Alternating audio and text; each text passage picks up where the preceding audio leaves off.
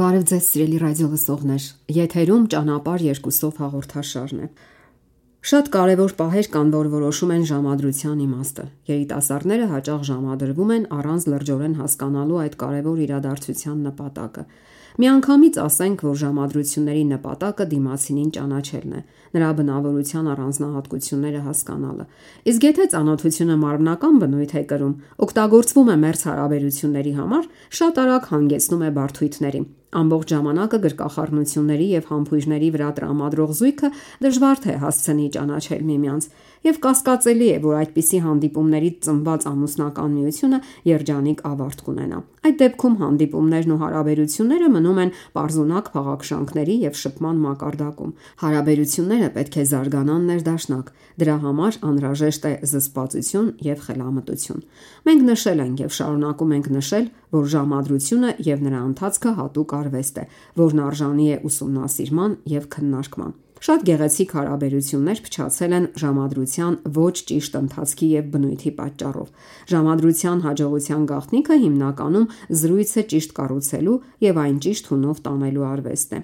Այս ընթացքում են դրսևորվում դիմացինի հետաքրքրություններն ու ճաշակը, սրբություններն ու առաքինության մասին ունեցած պատկերացումները։ Կարող ենք ասել, որ սրանք անկարևոր բաներ են եւ պետք չեն գալու հետագայում։ Այս ամենը հենց այն է, ինչ հետագայում կազմելու է ամուսնական շրջանի հիմքն ու կորիզը եւ կանխորոշելու ողջ ապագա կյանքը։ Կարիք չկա անընդհատ խոսելու սեփական նվաճումների, բարձր կապերի կամ նյութական հնարավորությունների մասին։ Զրույցի ժամանակ աշխատեք սահմանազատել նաեւ նուրբ հումորն ու բռի կատակը։ Իրենց մասին չափազանց շատ խոսող կամ ցինիկ մարդիկ հիմնականում բարդույթավորված կամ կոմպլեքսավորված են, ամաչկոտ։ Եթե դուք ժամադրության ժամանակ չափազանց շատ եք հուզվում, բնույթով ամաչկոտ եք, ապա փորձեք մոռանալ ձեզ եւ մտածել միայն դիմացինի մասին։ Թվում է սա մանրուք է, սակայն սրանով դուք կբարելավեք ձեր վերաբերմունքը ուրիշների հանդեպ եւ բնականաբար նրանց վերաբերմունքը ձեր հանդեպ։ Իսկ ինչ վերաբերում է փաղաքշանքներին, դրանք միանշանակ ամուսնական շրջանին են վերաբերում։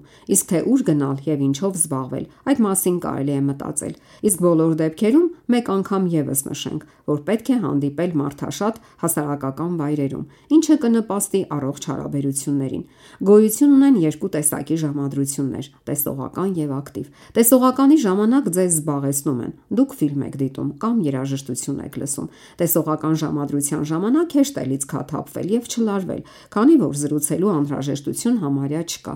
Եթե ձեր ժամադրությունները մնան пассив դիտումների մակարդակում, ձեր հարաբերությունները չեն ամրապնդվի։ Դուք չեք կարող շփվել միմյանց հետ ու ճանաչել դիմացինի բնավորությունը։ Այսպես դուք ավելի արագ կձանձրանաք միմյանցից։ Ակտիվ ժամադրությունը ավելի նախընտրելի է։ Դուք կարող եք զրուցել, թենիս խաղալ, այցելել թանգարան, գազանանոց, խմբով արշավի գնալ կամ երիտասարդական ճամբարներ։ Այդ ձևով դուք կդրսևորեք ձեր ստեղծագործական էներգիան, կսկսեք ավելի լավ գնահատել ձեզ եւ գիտակցել ձեր անձի կարեւորությունը։ Շատ հետաքրքիր է, երբ զույգը ունի ընդհանուր հետաքրքրություններ, զբաղվում է միևնույն հասարակական գործունեությամբ, ասենք այցելում է մանկատուն, ծերանոց եւ այլն։ Այս դեպքում կարիք էլ չի լինի մտածելու ֆինանսական խնդիրների մասին, զվարճանքի վայրեր այցելելու համար։ Չպետք է բացառել նաև ընկերական հավաքները։ Դրանք անկաշկանդ մթնոլորտ են ստեղծում եւ ազատ շփման հնարավորություններ են տալիս։ Եվ դարձյալ հիշեք, ժամադրությունները պետք է մնան ակտիվ շփման եւ փոխհարաբերության մակարդակում։